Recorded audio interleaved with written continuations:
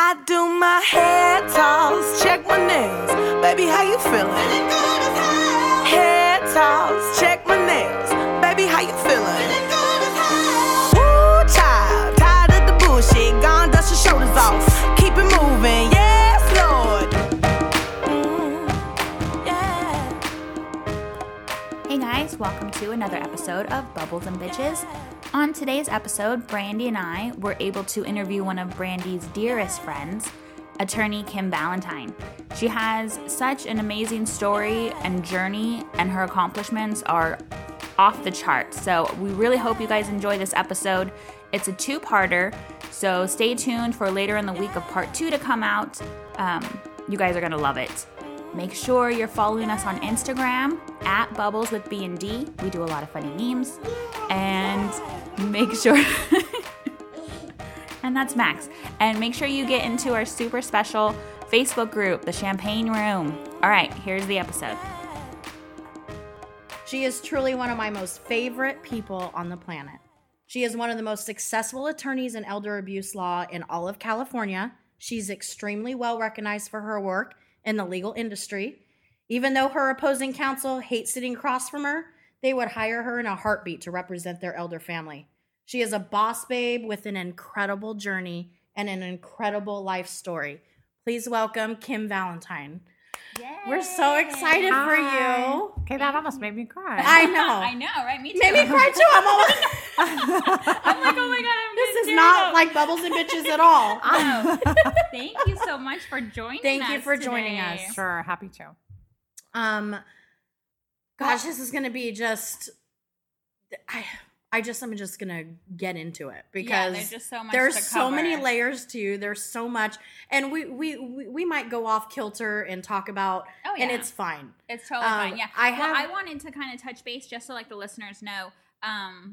Brandi and that's Kim true. are friends. Have been friends for a few years, Yes. and this is actually the first time I've ever met Kim.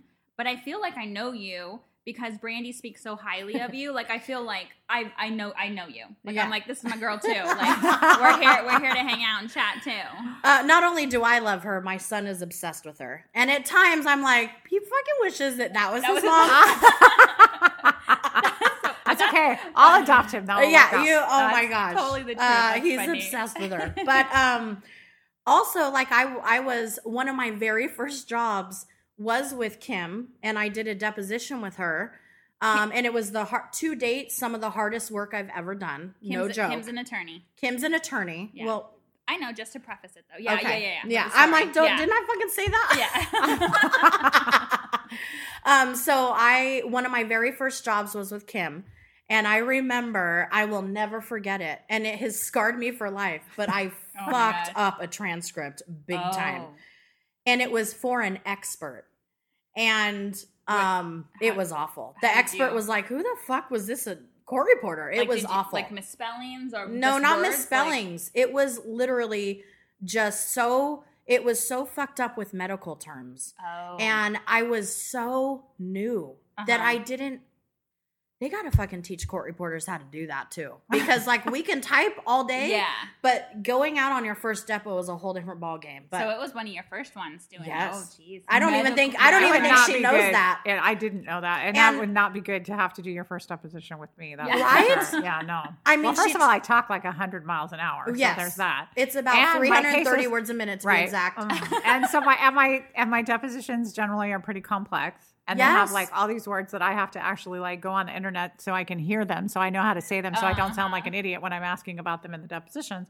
And you So- have no idea like what. No, you It's just like a foreign language. You just yeah. have to sound it out. So like certain things that I was sounding out on there and writing out, the doctor wasn't saying that. Oh yeah. So it didn't have anything to do with the subject that he was fucking talking about. But anyway, that has never happened again, actually. You're like never again. Yeah. No, well, I learned a big lesson in that, but it had scarred. I remember, I'll never forget that. It was awful because What It did was- you it's- do with that? Like when that Well, came what happened back? is the expert contacted us and said this transcript is like not correct, and there's all these things in it. I don't even know how to fix it because I don't even know what I was being asked, and I don't know what the right answers are. Yeah. And so I contacted the court reporting agency and said, this is like a huge problem in the transcript. And so luckily it worked out where we were actually getting ready to settle that case. So it turned out to not be needed. It turned out not to be a big deal. Whatever. I don't know how the cross goes, but that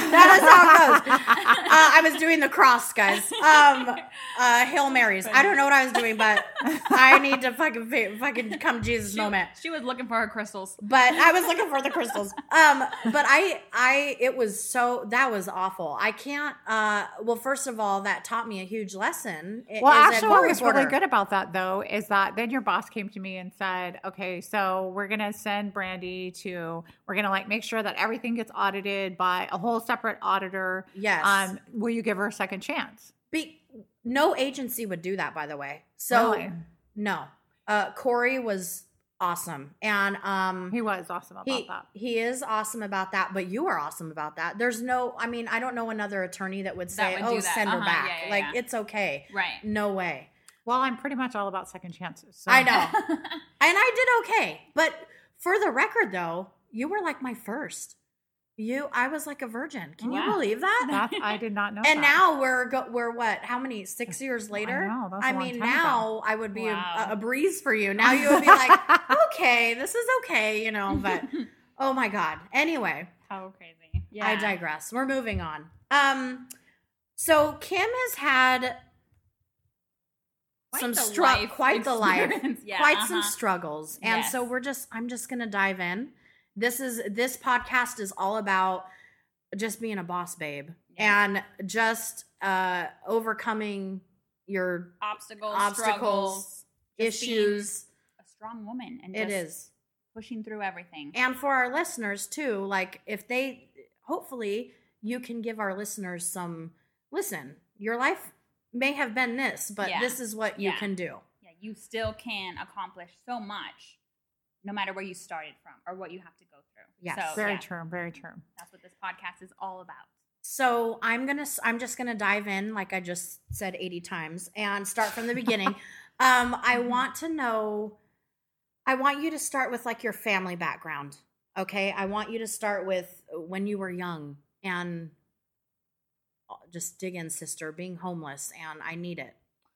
Okay, so, I guess the interesting beginning starts like literally from before I was even born, actually. So I was adopted, and interestingly, my adoptive parents had decided that they were not going to go through with the adoption. So the adoption was actually done during the pregnancy. And from what my mom ultimately told me, I will always refer to my adoptive parents as my mom and dad. Okay. So my mom tells me that they had decided on Friday that they were not going to go through with the adoption, and they were going to call the adoption agency on Monday, and they were going to cancel the adoption because my biological mom had told them that the due date was sometime in September. So they felt like they still had a month or so to go. And I was born on Sunday. Oh, shoot. Oh, my gosh. So the next thing they know, despite their decision, they receive a phone call over the weekend that I'm born. And so now they either have to turn away a now born child or not. And so they went ahead and went through with the adoption despite their decision that they had not wanted to do that. Wow. Yes. So, and the mere fact that I even know this information is kind of telling all by itself, because that's probably not something that you maybe would want to share with your child. Right. Yeah. But that's sort of how things went. So I was, like I said, I was adopted at birth. And then I lived with my adoptive parents for 14 years. Mm-hmm. And then that unfortunately did not go particularly well. I think that in retrospect, I can kind of surmise that my adoptive mom had, prior to me, she had taken care of her nephew for 5 years. And then his mom, biological mom, had sort of taken him back after her having taken care of him for 5 years. So I'm pretty sure that she really was adopting children because she was trying to fill that void. Mm-hmm. But so she really only wanted boys. She never really liked girls. And so she really probably shouldn't have been a mom. So I grew up in kind of but in an abusive environment the whole time. And so my overriding goal when I was growing up was to be a speck of dust on the couch. That's what I would tell myself when I would walk home from school, is to be seen but not heard. Mm-hmm. So that hopefully she would not pay attention to me, because that would usually not go well if she did. So one day when I was 14, I came home and I came in the house, and she was unhappy because I had gone across the street to give my then boyfriend his jacket, because I was afraid that if I came in the house with the jacket that she would actually be upset about that. I don't know why, but that was what I thought. And so you were 14. I was 14. So the minute I walked in the door, she started hitting me in my face. And like, we started at one side of the room, and by the time we ended up on the other side of the room, I was bleeding from my ear, and she had blood all over her hand. And so that's why she stopped. And I left the living room where this happened, and I went into my bedroom, and I remember sitting on my bed, and I remember thinking, I can't do this anymore. And it didn't really occur to me like what that really meant. All I knew was that I was done, and that I absolutely just could not do it anymore. And which is, again, in retrospect, I look back and I think, where does that come from? Like, we are truly who we really are deep in our souls, no matter what our environment is. I really believe that. Because I had this like incredible strength inside of who I was, despite the fact that I lived in a house where we didn't speak to each other. We didn't talk. Mm-hmm. My parents didn't tell us that they loved us. We didn't have, we were like petrified. Like, that's how our life was. We were just always in fear. If somebody were to say, like, explain your childhood in one word, the word would be fear, because that's how we lived.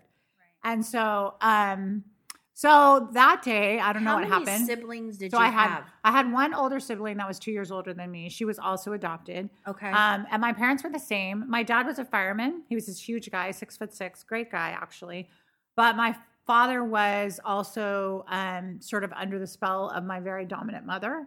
So my dad would sort of just sit behind the newspaper and allow things to happen. And my mom was very much, ruled the roost, and he just sort of didn't see them. He just kind of and he did that on purpose, I think, because she was crazy. Well, he was submissive anyway, but also because he knew she had actually one day my mom was having an altercation with my sister. My dad came in and said, "What are you doing? What did she do?" And my mom proceeded to just like really go off on my sister. And then she turned to my dad and she said, "If you ever ask that again, that's what's going to happen." So my dad sort of just decided, I think, that it was easier to take a backseat role and just not do anything. So that's kind of how things went. Were you close with your sister? No, not at all. My sister was, I went to my sister probably maybe 6 months before I ended up leaving home. Mm-hmm. And I remember, because by that point, when you're growing up as a child, you think that, what's happening in your world is what happens in everybody's world. Yeah. And it was only when I was probably about 14 that I had this realization that what my world looked like is not what everybody's world looked like. And that everybody's parents don't treat you like this. And it was like this total realization. So I went to my sister one day and I said, "You realize that, like, this isn't normal. Mm-hmm. Like, this is not how everybody's world is. And our lives would be so much easier if we just protected each other. So, you and I should like bond together, and we should just try to protect each other." And she promptly went to my mom and told my mom what I said. So I learned very young to not be very trusting of other people. So yeah, I wasn't actually close to her. She was, and it's sad because she was like in the exact same environment that I was, but yeah. At any rate, so that particular day I'm sitting on the bed and I have this realization, like, I can't do this. And I don't know what happened. Like, I feel like I just like grew a set of balls or something. I don't know. I walked into the other room with my mom and I said, "You can't do this anymore." And she said, "I'm going to do this as long as you live in my house." And I said, "Well, then I'm not going to live in your house." So she walked upstairs and she got a suitcase and she came downstairs and she handed it to me and I packed it and she walked me to the front door and she opened it and she said, "Have a nice life." And I walked out and she closed the door. And that was it. So at that time, that was it. Pretty much it. At that time, I was a straight A student. I was student council president in school. Because you were scared shitless. And you were your best. But even again, so I did love school because I hated summer. I hated being home. I only liked to be in school, right? Uh-huh. So I definitely buried myself in school. But but it was just, it's just so striking to me that, again, here's this person who's like living this life over here where I'm like trying to hide who I really am and trying to hide what's going on in my life. And yet I'm in school. I'm like the popular kid in school. Yeah, uh-huh. And I mean, I really put a lot of thought into it. Like I sort of analyzed all of this and I'm like, how does this little girl who's like physically, going through so much still have the self-confidence to run for student council president? Because let me tell you, when I first ran, my mom was like, when I was in elementary school, I had no friends. Like I literally had no friends. I wasn't allowed to ever do anything other than I had to go to school, come home. I had to be home in the exact amount of time it took me to get home. I couldn't even be involved in any extracurricular activities. My mom was extremely, extremely, extremely strict. And if I had a curfew and if I didn't get home within 40 minutes of the time that I was out of school, which is, by the way, 2 miles away, she would like beat me if I wasn't home. Right. So I was like, it was incredibly strict. But when I was younger and in elementary school, I was totally that kid that like your mama dresses you funny. Like I was wearing plaid pants and bell bottoms when they weren't cool. I didn't even own tennis shoes for the longest time. I had like those black and white sandals. Yes. Because my parents were older. My parents were 45 and 46 when I was born. So they were way older already to begin with. Right. So they were from a completely different generation. They were born in 1921 and 1922. So they went through the Depression and they saw a whole other side of life. Yeah. So they were literally, ultimately, I've come to realize, I think they were doing their very best that they could, but they were, that didn't necessarily translate well at the time. So anyway, it goes back to what I was just saying, though. I really do think that inherently we are just these really strong people inside ourselves. Because despite the fact that I was not on the outside somebody that should look like I had a lot of confidence, yet I still managed to have that. Right. I ran for, some office in school and I lost the first time I ran. And then I was like, okay, then I was already very thinking. Determined after so I was that, like, okay, I'm going to find the office that there's nobody running for. And I'm going to run for that office because then I'll get it. And then I'll be in. And then once I'm in student council, then everybody will know me and then I'll win. And it totally worked. So, but it's kind of funny because that's the way my brain started working. I was really young, right? So anyway, that's how I ended up when I left home that day when I was 14. That's how I ended up being homeless. Where did you I went go? from like when she gave you that suitcase and you're out that front door and she said, okay, go. So I had a friend at the time who lived pretty close by. And so, when situations like that happen, initially your friends are pretty good about helping you, So I called her and her mom came and picked me up and I spent the night at her house. But then, they were quickly like, okay, this is a 14-year-old girl. Like she can't stay here. So I was only there for like a night. And then right after that, I sort of developed this system. So I had a friend, her name was Debbie, and I took what little bit of stuff that I had in the suitcase that I had, and I took the suitcase and I put it under her bed. And so I would wait for her parents to leave to go to work every morning. And I would go to her house early in the morning. I would take a shower and then I would go to school. And then I would stay at school for as long as I could until they were like locking the gates at school. Mm-hmm. And then when I would leave school, I would start looking for where I was going to sleep. And I would try to find, with any luck, I would try to find a place where there was like a roof. So sometimes I would stay in like laundry rooms of apartment complexes, any place that actually like had a roof, like even if it was a bathroom, things like that. And then, but a lot of times I couldn't find that because, they're locked. They're locked most of the time. Yeah. So then what I would do is I would sleep on the grass in front of an apartment complex that one of my friends lived in. And I wouldn't tell them, but it just was like a security blanket for me. It was familiar. I knew that there was somebody in there and I didn't feel like I was totally alone. Right. Or sometimes I would sleep on the back porch of somebody's house. Okay. And so again, because then I felt close, but I wasn't totally alone. Right. And then if I couldn't find any of those places, then I would stay at the beach. Oh.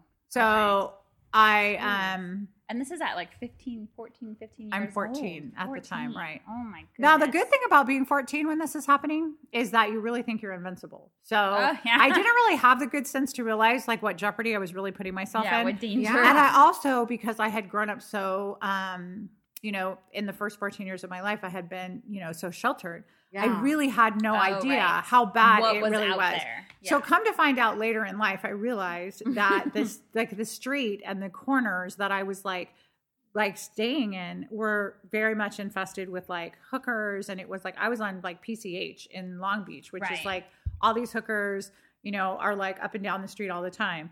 And so, but I didn't realize that. And I can honestly say like, I'm so fortunate. I can tell you some stories. Let me tell you, there's like, I'll tell you one because it really, really strikes me as like this really like one of the most prominent memories that I have of being homeless. So I remember that I was doing exactly what I said. I was sleeping on the lawn of my friend's apartment, and it was really late at night. Mm-hmm. And this guy was walking by, and he had popcorn, and I was starving. And popcorn already smells good, no matter whether you're starving or not. Yes, but it smells really good. When you're starving. Okay. So he walks by, and he has this popcorn. And I don't know what possessed him to do so, but he asked me if I wanted the popcorn. And I said, yeah. And then he says, so if you want more popcorn, I'll give you more. You just have to come to my apartment. I just live across the street. And I was so hungry and I was so desperate and I was cold. It was freezing and I'm sleeping on like this muddy grass. Yeah. And so, and I was so naive. But I was just going to ask you. I was so naive. You didn't know. I wasn't. I kid you not when I tell you that I was never afraid. Yeah. I was never really afraid for the most part. I mean, there were things that would freak me out, you know, as they would happen. But for the most part, it wasn't like I didn't walk around all the time afraid. Mm-hmm. I really didn't think anything bad would happen to me. But again, it was just because I was young and naive. So I went to his apartment and I totally had like this strategy in my head. And to his credit, this man, I'm just to jump to the chase and tell you that the man didn't do anything to me. But what I did was I ate the popcorn. Mm-hmm. I remember going in the bathroom and strategically, he gave me like a t-shirt to put on. And so I like remember strategically figuring out where the window was in the bathroom, where to put my clothes.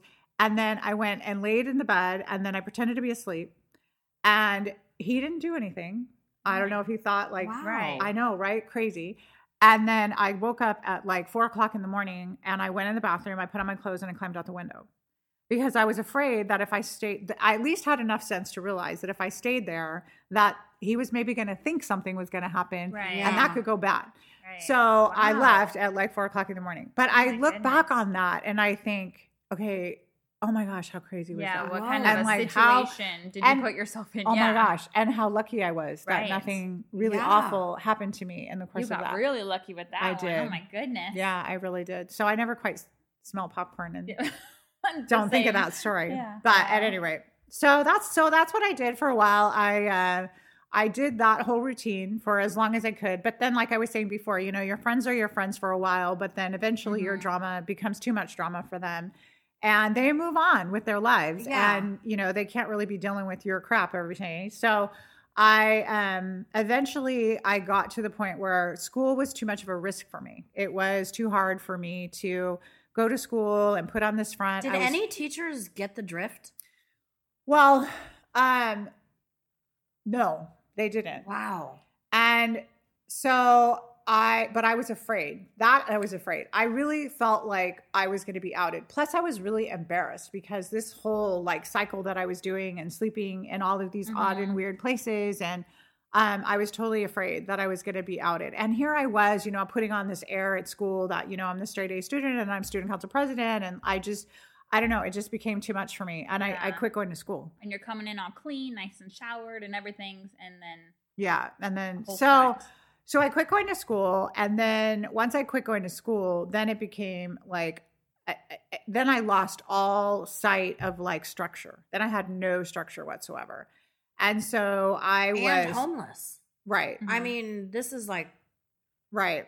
Wow. So in the meantime, were you still talking to the boy? Yes, I was just getting to that. So yes, I was still talking to the boy. And that was a whole thing. I mean, he was, an interesting person that, again, when you're 14 years old and you're not thinking with the same level brain that you might be thinking of when you're older.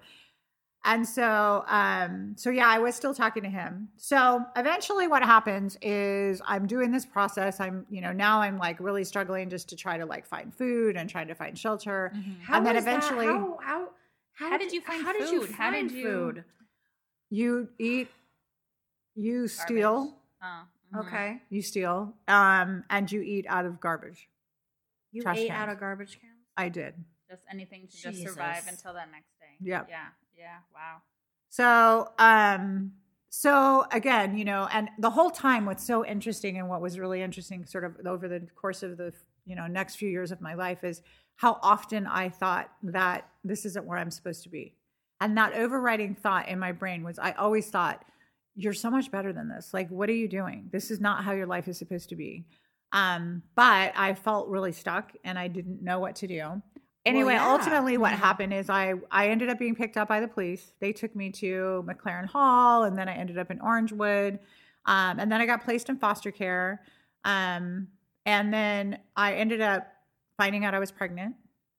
Okay. So by this point, I'm 15. Okay. So I then found out that I was pregnant. And in typical 15-year-old mentality of the girl who hasn't really ever had a family that she felt unconditionally loved her. Yeah. I had the usual thoughts that most 15-year-old teenage moms have, which is, well, this is good. I'm going to live happily ever after with the guy. I kind of laugh now at some of my goals. My goal was that we could get a van. We could get a van because then we could all live in the van. And I didn't really understand why everybody didn't do it. Why don't you want to live in a fucking van? We can, you have a roof over your head and it gets you from point A to point B. And it's all in one spot. What's the problem with that? I didn't understand what was wrong with everybody else, right? Yeah. So, it's just crazy. And of course, does it ever occur to me? Like, how are you going to pay for diapers? Can I tell you that I think that I spent 9 months pregnant and never once thought about that? Now that's insane. I realize, but I'm not kidding. Because I didn't either, actually. Right? Well, you're 15, 16. Like, you're not, you don't know think, I didn't think of that at all. You don't think about that. No. I thought I was going to live happily ever after. So did I. I'm like, we're going to get married. We're going to live happily. Totally. And more importantly, I thought that this was really great because now I was going to have somebody to love. And it was going to be like the first time in my life, because I had been adopted, I felt like it was the first time in my life I'm going to be able to look into the eyes of another human being and actually feel I'm genetically connected to this person. Because I've never been genetically connected to a soul on the planet. Right. And so I was like excited about the idea of this connection with this child. So I ended up in a place called Booth Memorial, which was an unwed mother's home. Okay. And that was in LA. And I... where was he? He was in youth authorities by that point. Okay. So he had gone to jail, where he spent a good majority of his adult years. So but that's where he was. So so that was a struggle. I ended up, like I said, in the unwed mother's home, and then I had the baby by myself. Yeah. Which was, also interesting because, again, it tells you like how just completely living on planet Mars I am. I took my normal clothes to the hospital because I thought that I was going to drop this baby. Now, mind you, I'd gained 50 pounds. Okay. But I thought I was going to like drop this baby and then I was going to, get back into my normal clothes. Right. Yeah. But that's the way my brain worked because I didn't really know any better. So yeah, interesting. I mean, don't mean to brag, but I gained 80, so. Yeah. And I thought the same shit. Right? I was wearing leggings every day to school. In 95. Like, what the fuck? Nobody's wearing leggings in 95. My mom was like, are you pregnant? And I looked at her like she was I'm like, no. And I knew I was. But I was in so much denial. Yeah. That it was bizarre. I can't even, like, the way that you're talking about our thinking was bizarre. Yeah. What the fuck? I mean, you're little kids. You're still little kids. 15, 16. You don't know these things. No. No one has really like, I mean, yes, maybe you have like sex education or whatever, but they don't teach you, I didn't all know. of these things. Yeah, especially you. I didn't have know. any I can tell you right now, knowledge. I didn't know. I didn't either. No. But they don't teach you No. what you need to have when you do have a baby. I got pregnant the first time I had sex. Like when I counted it all back, I got pregnant the first time I had sex. I did not have good luck. Fertile Myrtle. Oh, that turned out to be a very true statement too. Yeah, yes, it did. But anyway, yeah, we'll get there. yes. All right. So anyway, I mean, we could be at this forever, but I ended up in a group home. So this part, it becomes very interesting. So I ended up in a group home, and I was going to school and working. And at this point, I'm kind of figuring out that I really need to like do something with my life. Right. And so I'm going to this continuation school and trying to like, get all of my credits and go to school as fast as I possibly can. And I'm working at Wendy's. And I'm working at an insurance company and like an ROP program. And I mean, I'm just like doing all this stuff. And I meet this woman who happens to be a new graduate from college. She had just gotten like I'm assuming like her social work degree or whatever. So she comes to work at our group home, and her name is Jen. And she was so different than everybody else at this group home. Because, you're in these homes, and honestly, these homes, the majority of the people that work there, they're supposed to be there because they're supposed to be helping you, but they're really there because they're babysitting you, and they don't have any hopes or aspirations that you're going to do anything, and they treat you like you're pretty much a loser.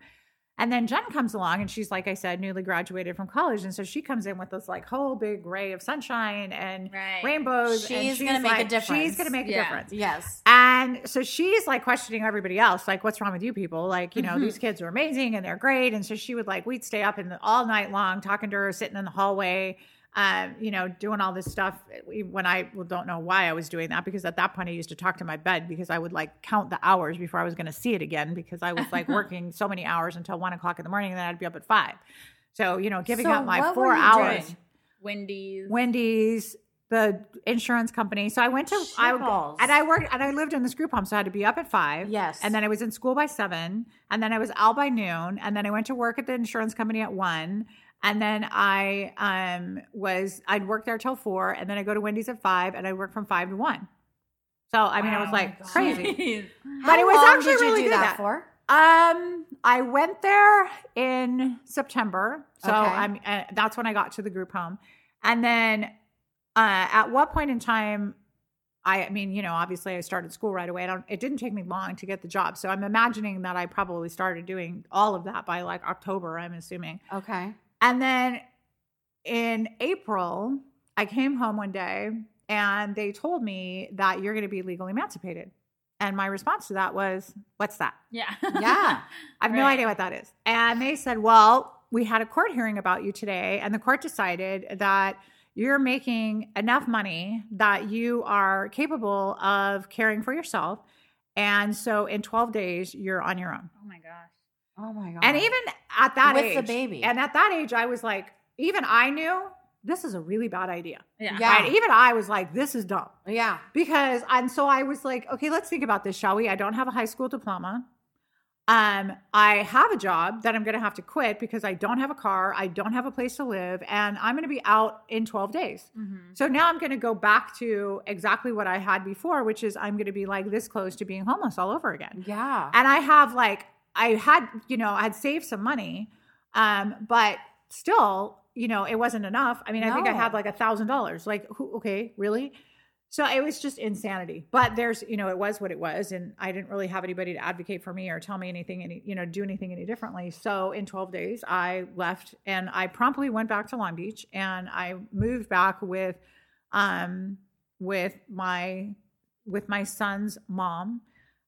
Which that was a really bad plan. That didn't last long because she was at that point now married with your son's grandma. Correct. So, and she was now married to this guy named Chivo, who was in prison, who was getting out of prison. And when he got out of prison, then I had to like barricade myself in the room and put the dresser in front of the door. So I'm like, this isn't going to last. I'm not going to be able to live there. Oh my gosh. So I left there, and by now, which I had bought a car. So I took my $1,000 in my brilliance, and I spent $800 of it, and I bought a car.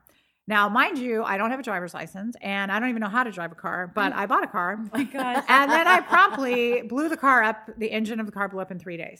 So now I've now spent $800 of my $1,000. And I have to now I now have to sell the car for the shell. It was a Volkswagen Bug. So I got $300 back.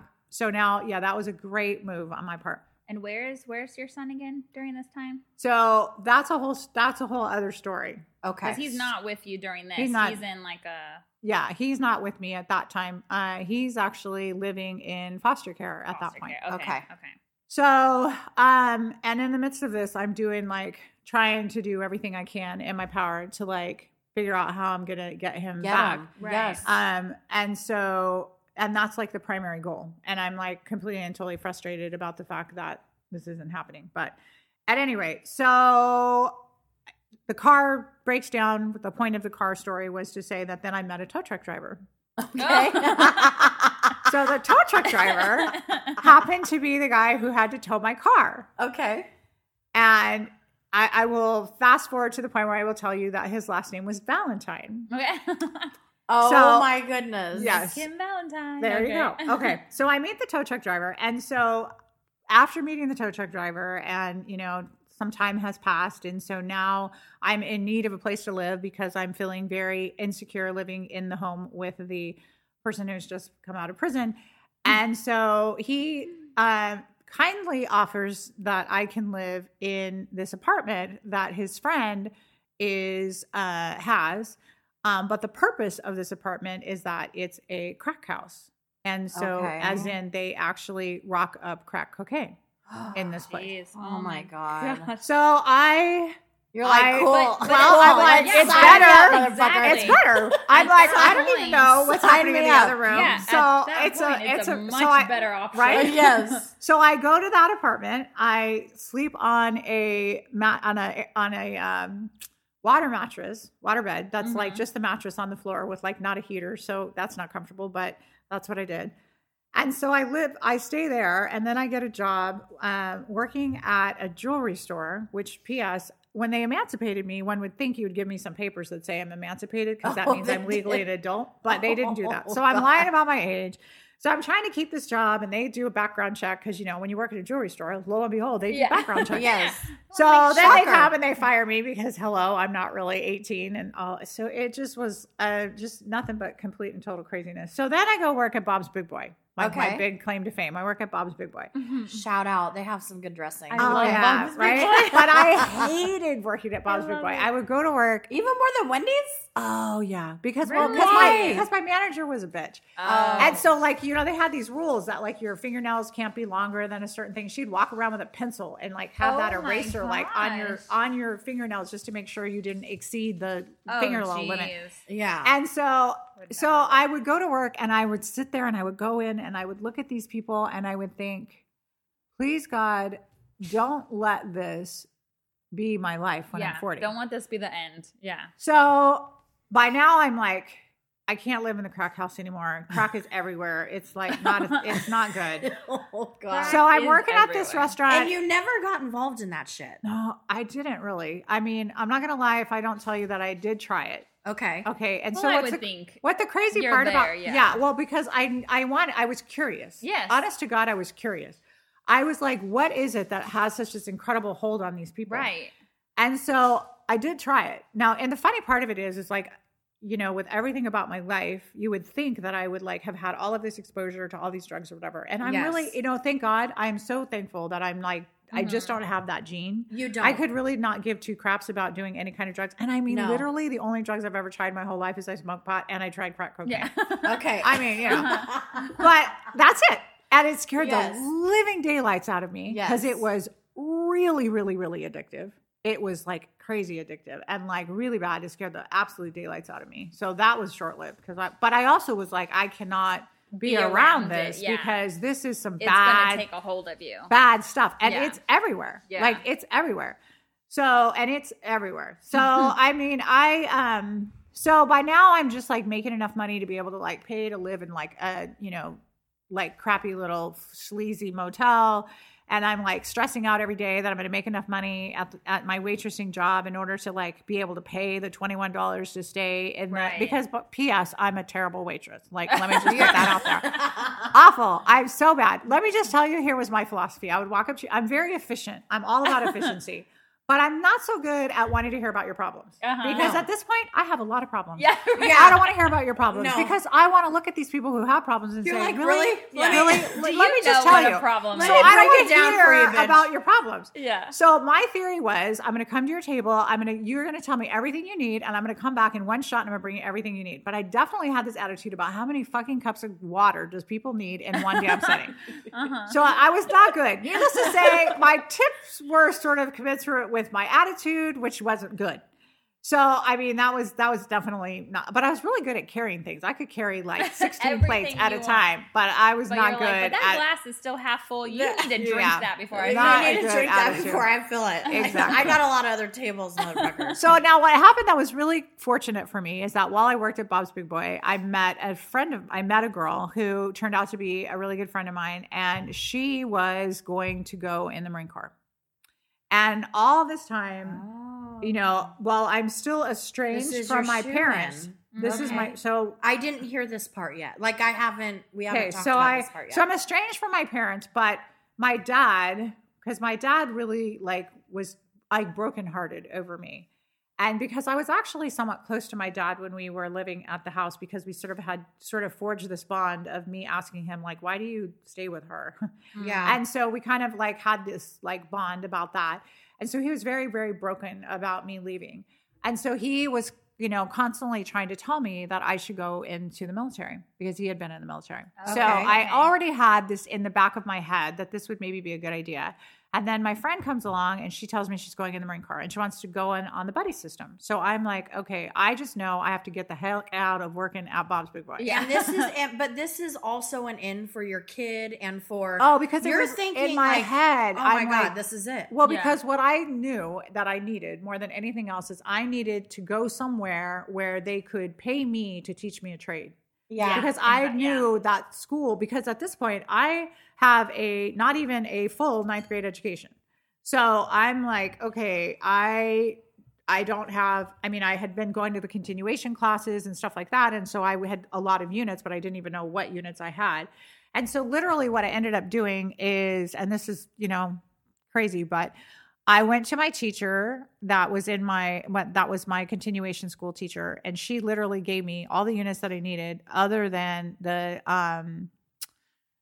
not the required classes, but the non-required elective classes, which then I had to take a GED for the non-electives. But I'm convinced that she gave me credit for classes I never even took. Oh, wow. And then I took a GED.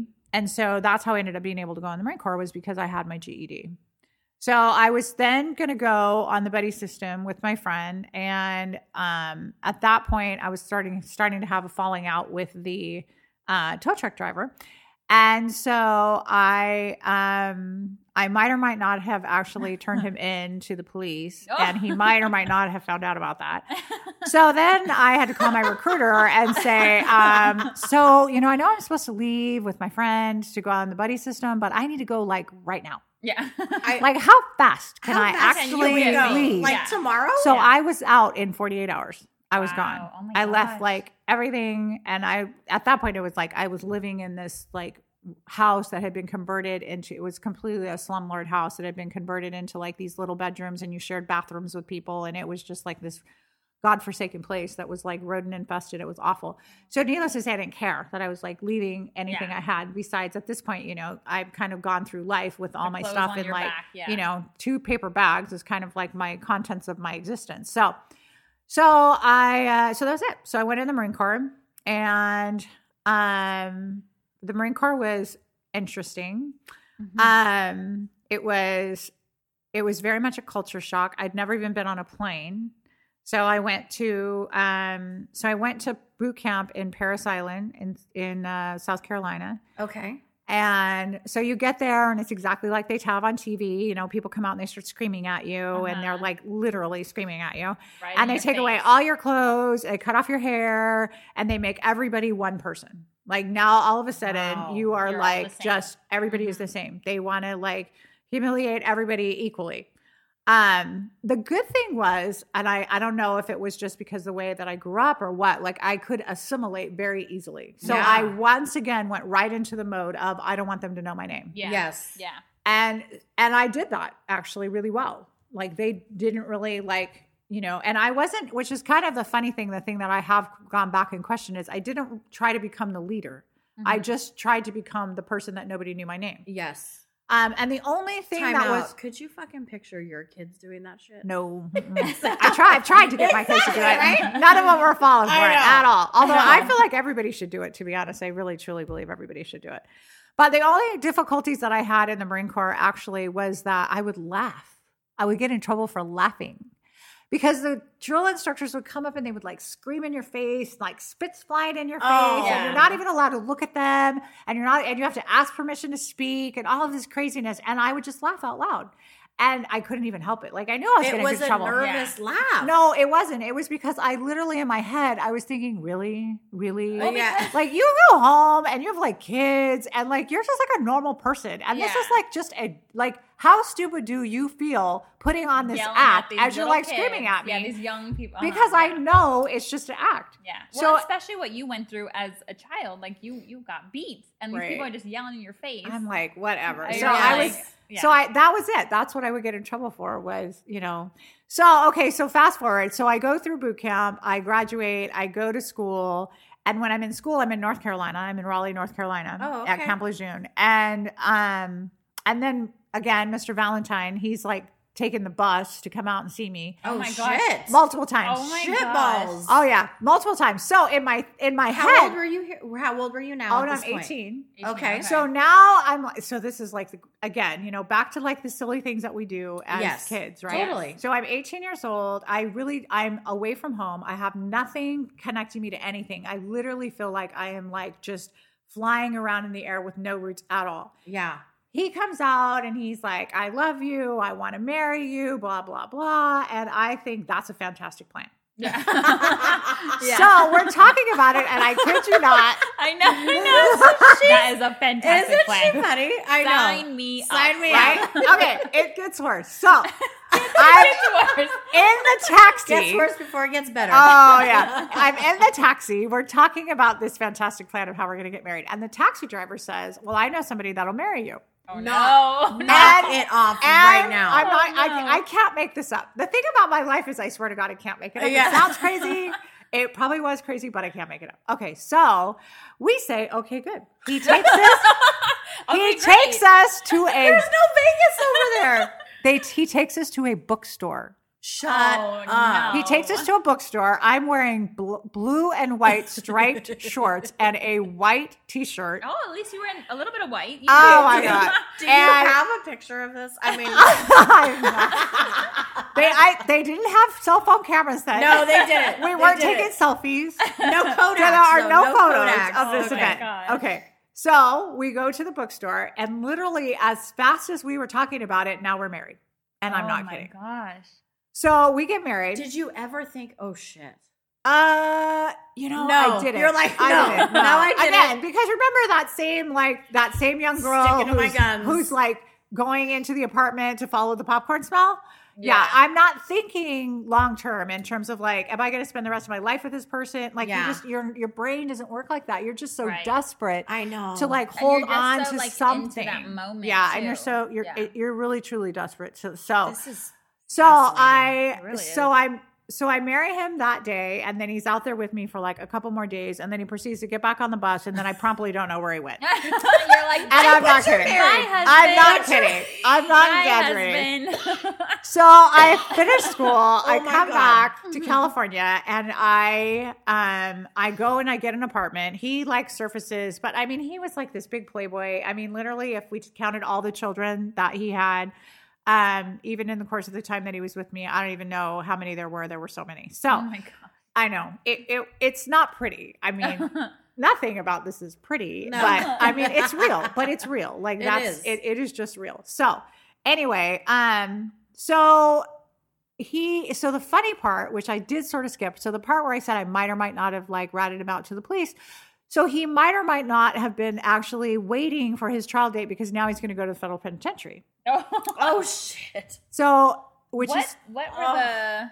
so he was because he was selling crack. Okay, so he was. And in the so cocaine again, ring. because Okay. I'm such a naive person, so the police come to my job when I'm working in my grand job at Bob's Rip Boy, and they tell me like, we know that you're the girlfriend of this person.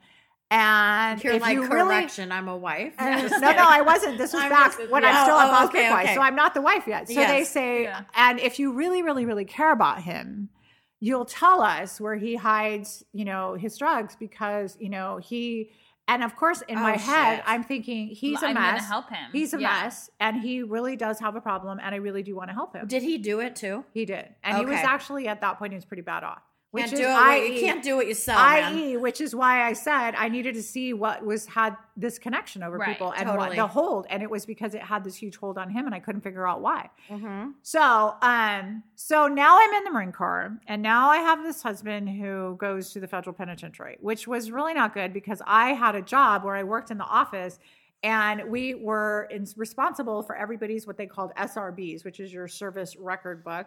And so everybody in there knew because his address in my book was the federal penitentiary. Oh, geez, yeah. So everybody knew. And so by now I'm starting to get a little brighter and now I'm a little more embarrassed by this fact. Okay.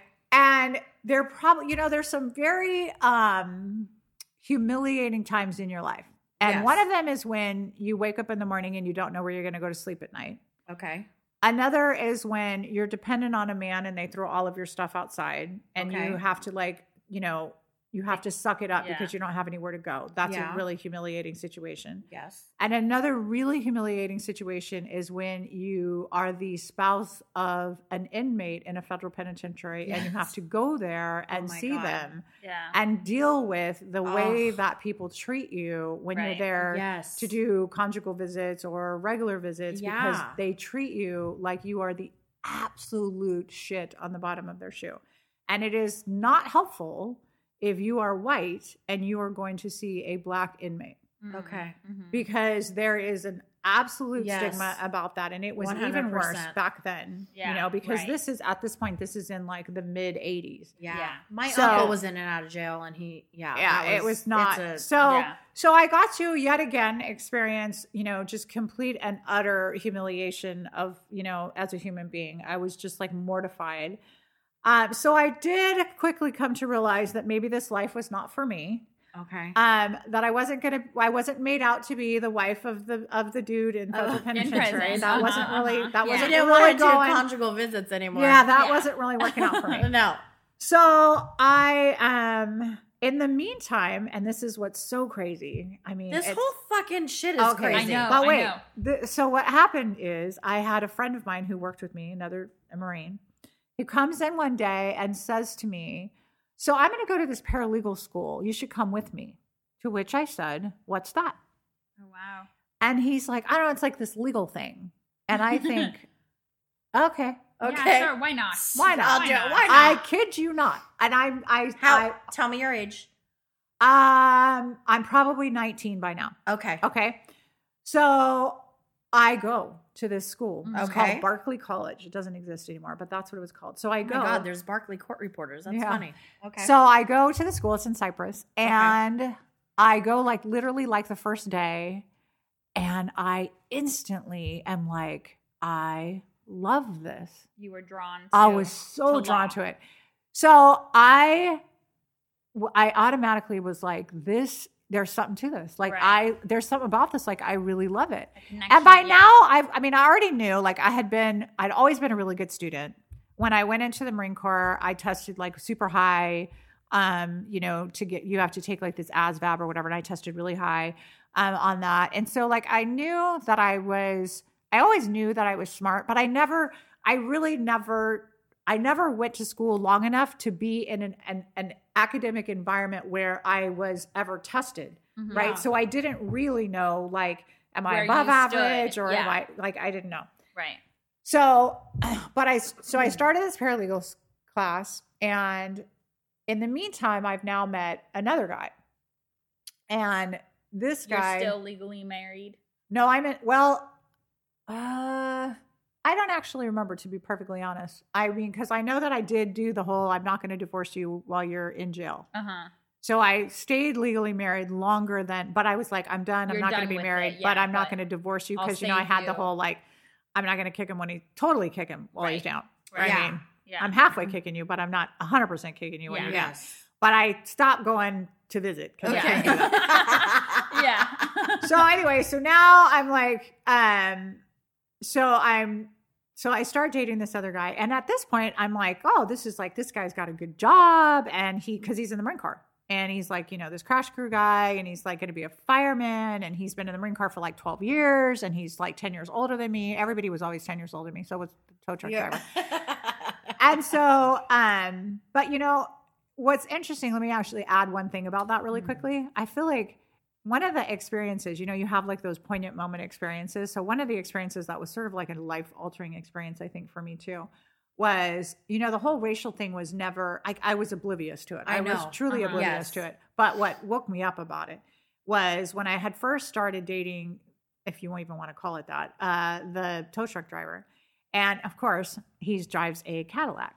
So I'm this 16-year-old girl in the Cadillac with the black guy who's got, at that point, the long jerry curl, might I add. Okay. And we get pulled over by the police in Long Beach. And they're asking him all these questions like, you know, who's she? What's her name? What's her last name? Blah, blah, blah. my And we don't even really know each other that well. So we don't know any of this. So they Right. totally thought that he was my pimp. And they treated him so awful. And it was totally, obviously was nothing But you like didn't that. understand. You didn't know I why. All I knew was that my heart was broken for him. Mm-hmm.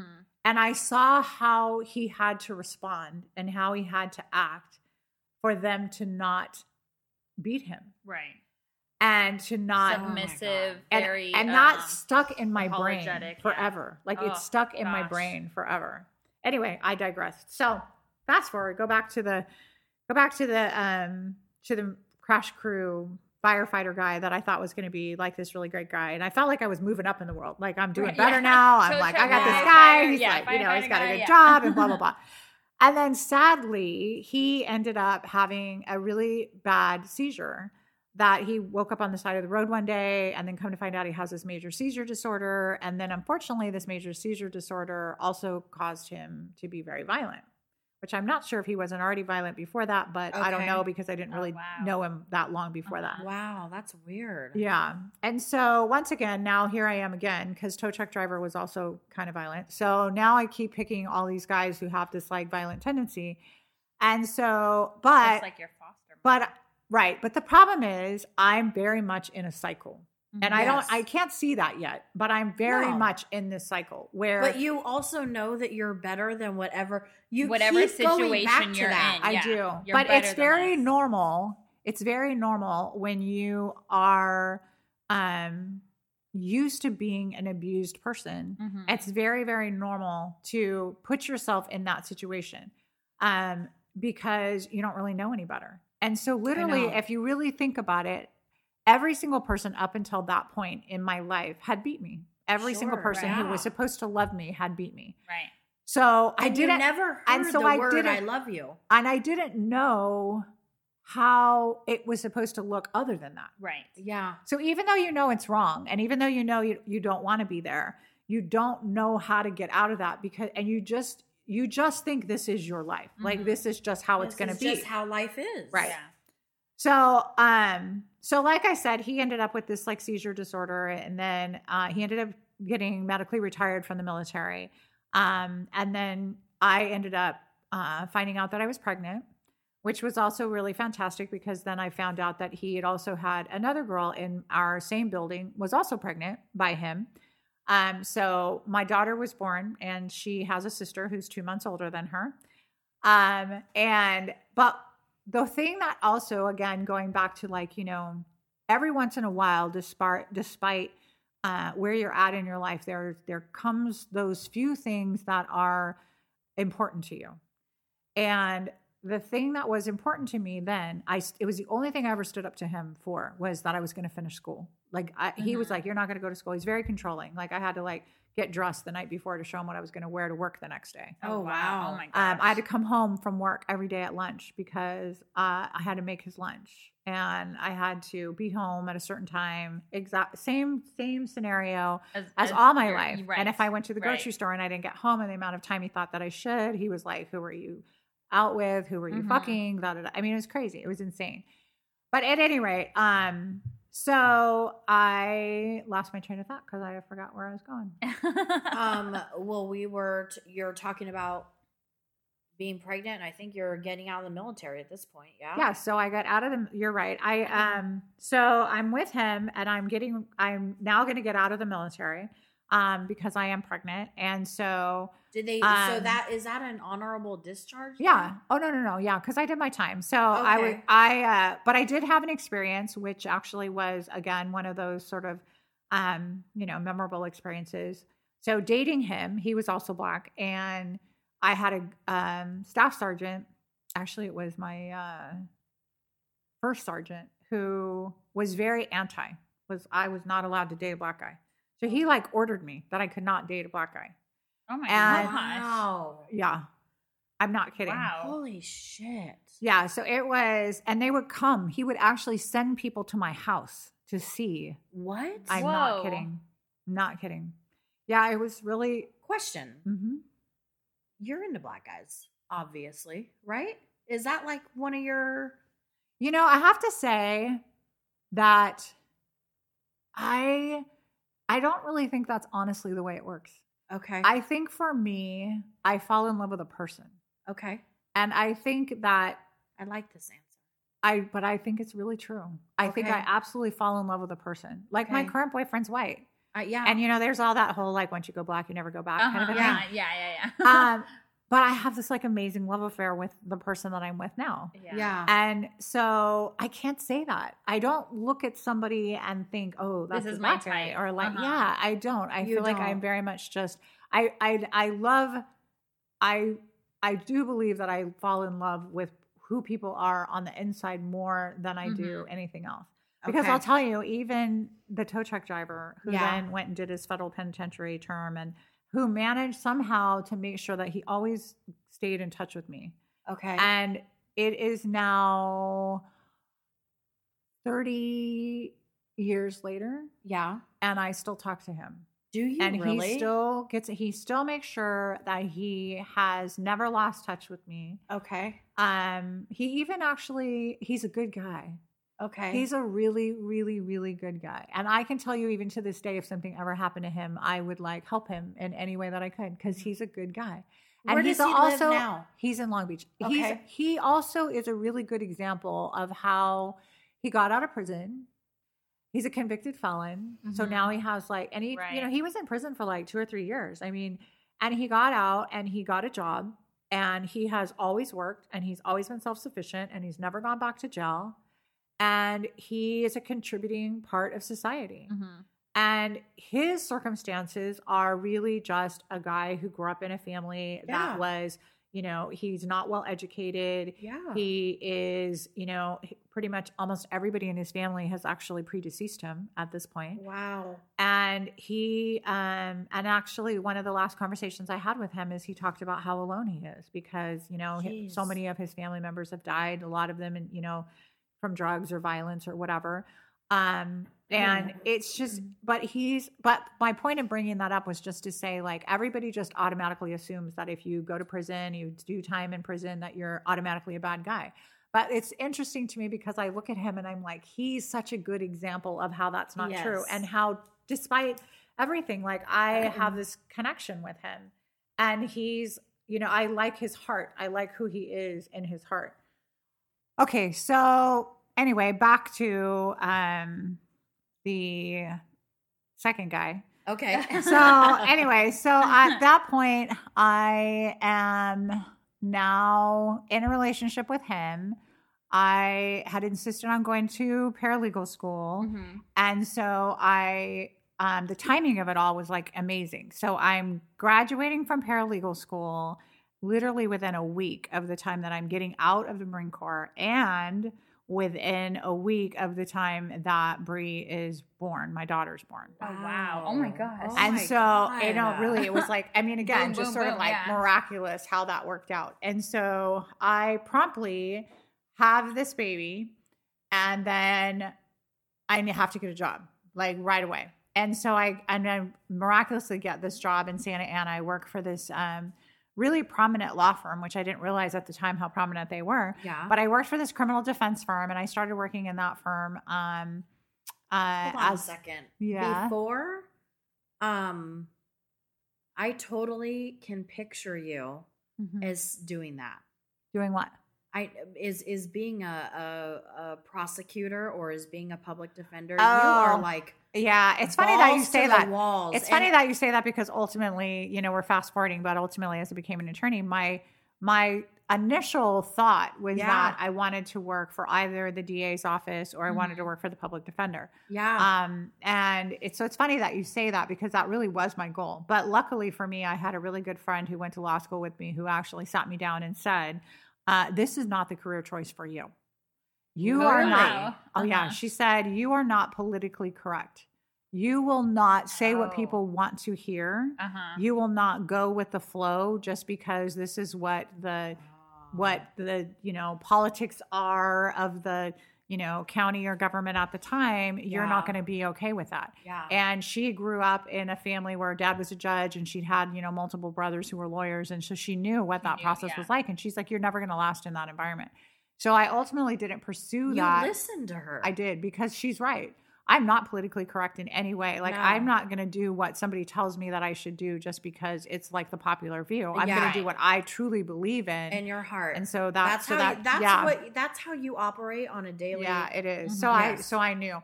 But at any rate, so I was working in this firm and we were doing criminal defense, which was interesting because I worked for a guy who had all the death row cases. So all of his clients were death row inmates. Wow. Oh my gosh. And so I was on the phone all the time with all these death row inmates. And so that was kind of that was interesting, you were right? On the phone with them? Oh, I was. Wow. And I would like talk to them on the phone and they would sound like such nice people. And then I would go read their file and I was like, oh my God. Because obviously if you're on death row, they did like the most heinous thing. Yeah. So I was like, oh my God, I can't believe I was nice to them. Like, but at any rate, so what was really interesting about my life at this point though, is, it's just so bizarre how it all like comes together. So when I'm working at this firm and I'm 21 years old now. Okay. And I had always my whole life. Don't worry about it. I'd always my whole life wanted to find my biological mom. And I was reading a Woman's Day. Taking a turn. Yeah, but this is what happens at this time. So I'm reading this Woman's Day magazine, and there's an article in the magazine about, children finding their biological moms. And at the end of the article, it has like the name of this woman who had assisted, the person in the article in finding their biological mom. So I called the number. And the lady said, well, I'm in Florida, but here's the name and phone number of somebody that's out by you that could potentially help you. So I called that lady, and I don't know where that lady worked. I'm assuming she must have worked at like the Hall of Records or something. I don't know. So what was interesting is that my whole life, my mom, my adoptive mom, had always told me the name of my mom, my biological mom. Okay. I always knew it. And sadly, I knew it because my adoptive mom would say things to me like, well, I'm really glad, thank God I'm not biologically related to you. And she would throw it up in my face all the time and, say awful things. But that name like always stuck in my brain because it was an unusual name because her last name was Rothbailer. Oh, wow. So it's a very unusual name. So I always remembered the name. So when I'm talking to this woman on the phone and I tell her my mom's name, and I also know approximately her year of birth because I knew that she was, 19 or 20 years old when I was born. Mm-hmm. So I give her this information, and within no time at all, she calls me back and she tells me that my mom had gotten married and that her last name was now Cheatham. Okay. And so I, with my paralegal knowledge, I'm like, oh, okay. So now I need to get her her marriage application, because then I feel like I could get her date of birth. Oh, shoot. And so I might or might not have issued a subpoena under a claim case that we allegedly allegedly happened. And I got the marriage license with her date of birth, and it had her father's name. And so that was a match. It was a match, yes. So from the day that I made the decision that I was going to find her to the day that I actually talked to her was 9 days. Oh my gosh. So that's how like absolutely intended that this was. Yeah. So once I had her date of birth, my best friend at the time was a police officer. And so she might or might not have allegedly ran her information through the system. And she had a match. She had a ticket in Reno, Nevada. Oh my God. And so my best friend called her and said, does the date August 13th mean anything to you? Because that was my birthday. And she said yes. And so that's how I met my biological mom. So that happened in July. My daughter was born in January of 1989. And in July of 1989, I met my biological mom. And that was probably without a doubt the single most important event in my life, like the most life-altering event in my life. Here's the part that's like so interesting about that. So here for 21 years, I had envisioned this moment. I had longed for this moment forever because, again, remember that, when I was so excited to have this child because I wanted to have this connection and I wanted to have this, biological connection. And so, and my parents, that had not gone well. And so I was, and I was still very like bitter and angry at this point in my life. I was definitely the darkness in my world was very heavy for me still. Okay. I was mad. I was very mad at my life. Like I walked around with this attitude, like, why is this my life? Like, why did I get this life instead of like that life, And so I was sort of following into that victim role. Which is weird though, because you were always a fighter. So much. Yeah. I know, but during this darkness, you're still fucking fighting. I am, but I'm also fighting myself. Okay. I mean, because I was a fighter, like I was absolutely a fighter, but I had so much resentment and anger, and negativity. And I can't explain it any way other than to say like, I was just so dark and it was so heavy. I just had this weight that was like, I was carrying this weight around. And I remember, there's always like these, I call them Oprah moments. You have your Oprah moments, right? So one of those Oprah moments was meeting my mom, which I'll talk about in just a quick second. But one of the other Oprah moments that I had was the woman I told you about, Jen, that was my counselor. So she followed me all of those years. Wow. And she do you still oh, to this day. You still keep in touch Shut with her? up. Are you serious? Oh, she's one of my all-time best friends. Oh. Really? Yes. I go see her all the time. And I go out there to her. She became a dean of girls, and she lives up in Oregon. And I went there. That's why I go to Oregon and I see her. That's my Oregon connection. My God. So I go see her up there. I would actually go to her classes and talk to her kids. I become very close to a bunch of her kids. I want to go. I want to go. So I definitely continue to have this like amazing relationship with her. And she's still to this day, one day I want to write a book, and when I write a book, I'm going to go. I have to go. You need to, but I have to go be by her because every time I'm near her or with her, I like it. It peels away everything, and I get to be like so real and so genuine and who I really am. You need to do a sabbatical. Yeah, do that. I know, yeah. and I was going to do it actually the beginning of this year, and then it's too hard to do with work and stuff. But anyway, I'm all about that. I'm definitely going to do that, and I'm definitely going to go do it with her and be near her because I can be like real and be who I am there. But anyway, so my Oprah moment was I remember talking to her because the great thing about her, which is definitely something to kind of take away from this, because I believe that everybody needs to have one person who believes in them. Yes. And you never know when you're going to be that one person. And or so who that one person is going to be. Right. And that person doesn't even need to be troubled. They don't need to be anything. But it's like, for example, like how I developed a relationship with your son. Yes. And I have this I have this crazy, weird relationship with him. Ever since you first fucking met him. Right. Mm-hmm. Which actually is going to make me cry when I even talk about it. But I have this like amazing, because as I go through my life, I'm always looking to be that person, because you never know when what you're going to say could actually change somebody's life. Right. Wow. Yeah. Because what I'm about to tell you, it's just a simple statement. And for everybody who'll hear it, they'll think like, what's the big deal? Right. Yeah. But it changed my life. Okay. So I'm talking on the phone to my friend Jen, and I tell her like I have this black cloud that's following me around. Yeah. And she said, no, you don't. Mm-hmm. There's no black cloud, Kim. You just make bad choices. And I shit you not, I was like, hold up. Yeah. Wait a minute. Yeah. In my mind, I was like, well, if that's true, I can fix that. Okay. That was your like realization moment. And I swear to you, Yeah. I can like tell you where I was sitting. I can tell you like, I remember that day like it was yesterday. Okay.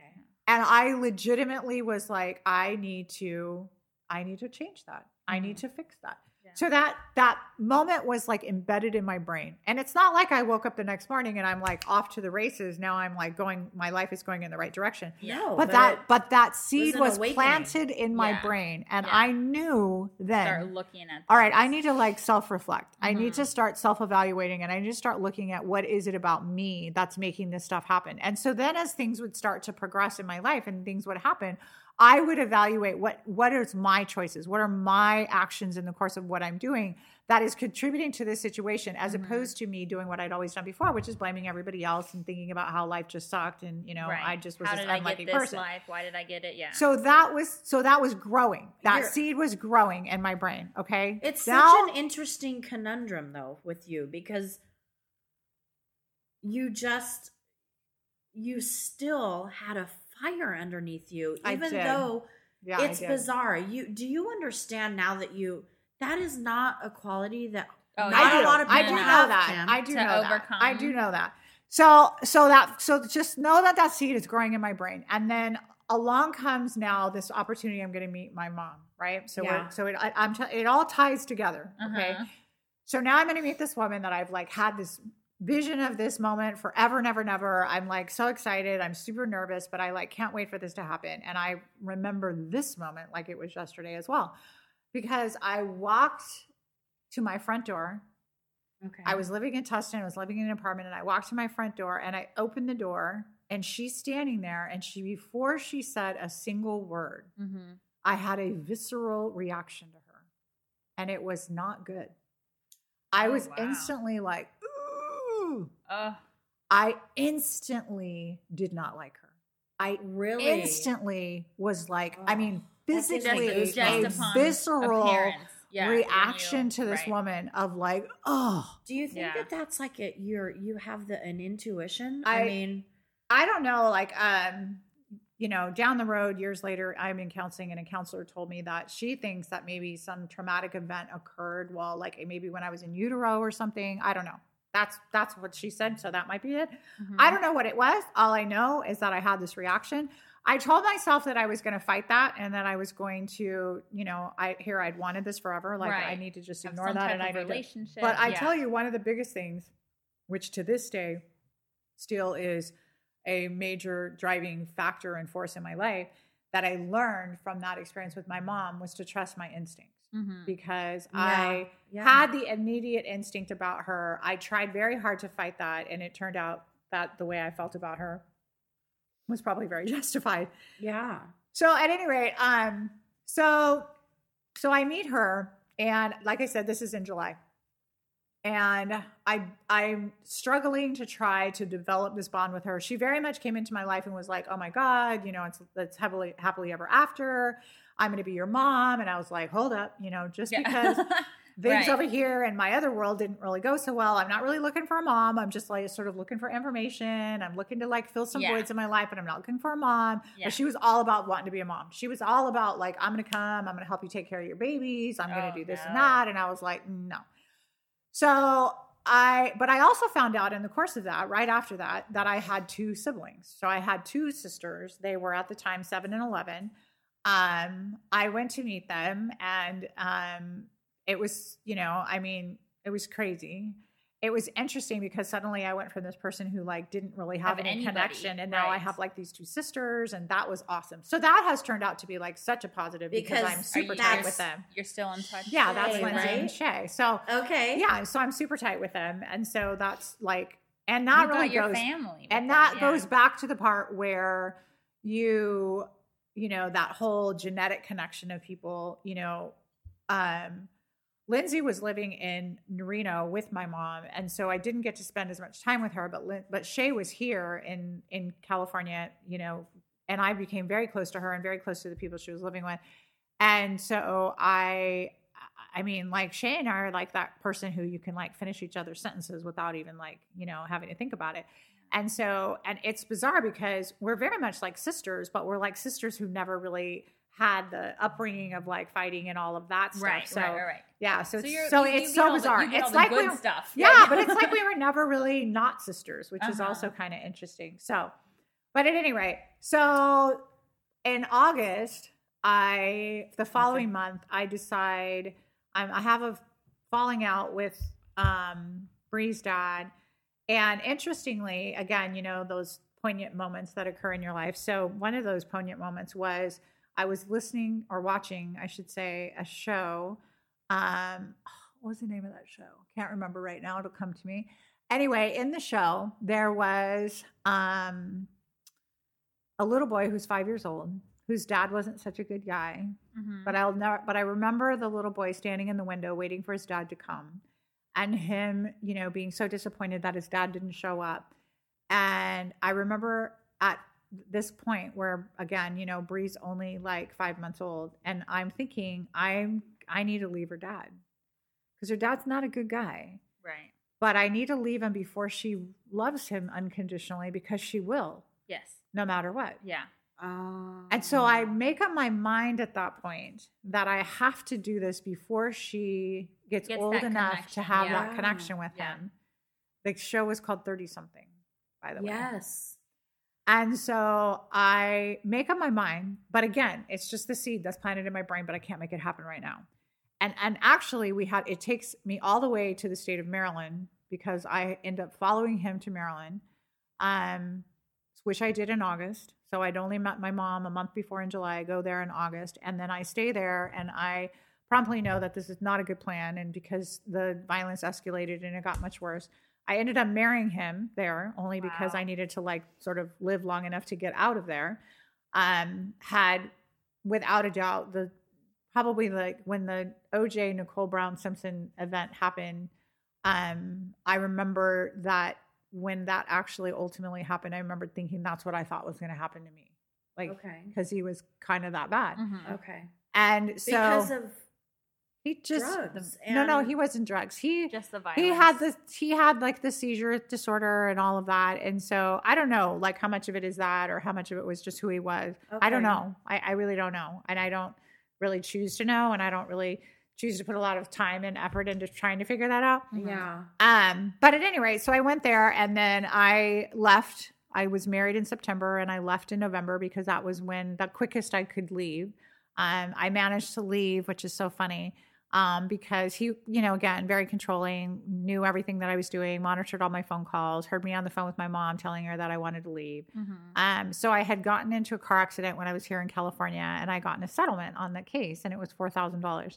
So in his, kindness, he was like, oh, well, since you got this money, I hear that you really want to leave. So if you really want to leave, I'll give you half of the money and you can leave. He'll give you half? Yeah. Half of your settlement. Half of my settlement money. You could have taken the whole fucking thing. I could have, but, You're just trying to get out. How do you do that, right? Yeah. How do you physically make that without happen? Getting beat. Yeah. So I took the $2,000 and I was driving a 1979 Chevy Impala.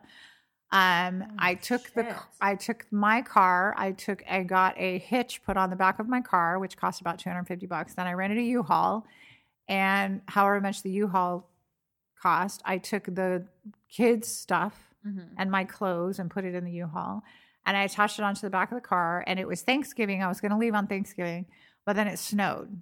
And then I ended up with like literally what was the longest night of my life because he knew I was leaving. I couldn't leave. And so he was going to literally make me pay. And that was the night that I thought I probably wouldn't make it through the night. There was a lot of like dragging me up and down the stairs by my hair and crazy stuff like that. So anyway, the next day I left and I was now having to drive in snow, which I did not do well because I grew up in California. Yeah. And, but then so I had, Bree at that point who was, 10 months old. And, you know, Marshall was like 7 or 8 or whatever. Oh my God. And so now I'm going to drive cross country and Did Marshall help you? Was he like? Oh yeah, because he had to because He you know was we like got a like helper, this baby right? in the back of the car, and so yeah. It's So kinda cute. anyway, so I came back to California. I moved in with my friend, and that's when my life changed. So the seed that had been planted in the back of my brain about like you need to make better choices, and the seed in the back of my brain about when I met my biological mom, and I looked at her and I said, that's you in 20 years if you don't do your life different. Because she had, at that point, she had 4 kids by 4 different men. Okay. And I had 2 by 2 different men, but I was in a relationship with somebody I knew I wasn't going to stay with. Yeah. And so I was like, this is you. And I would have conversations with her where she would tell me about like her day and her day. I remember having like the most poignant one that I remember is her calling me one day and she's talking to me on the phone and she would tell me that she got in a fight with some guy that came over and he hit her in the head with the butt of a gun.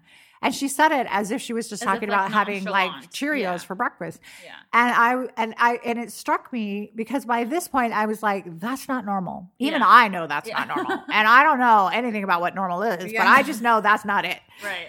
So I remember thinking like, okay, I don't want that to be my life. Yeah. No. So I came back to California, and by January of that year, next year, I moved into my own apartment. I enrolled in school. And I went to Golden West College, and I got another job. I was working as a paralegal in a law firm, and I just was living on like the most unbelievable shoestring budget ever. I remember that my goal back then was that I wanted to be able to get a big gulp. They cost 79 cents then. I wanted to be able to get a big gulp whenever I wanted. That I didn't have to budget for, because I had a budget for 79 cents for a big gulp. Yeah. So that was the goal. Oh my God. Yeah, that was the goal.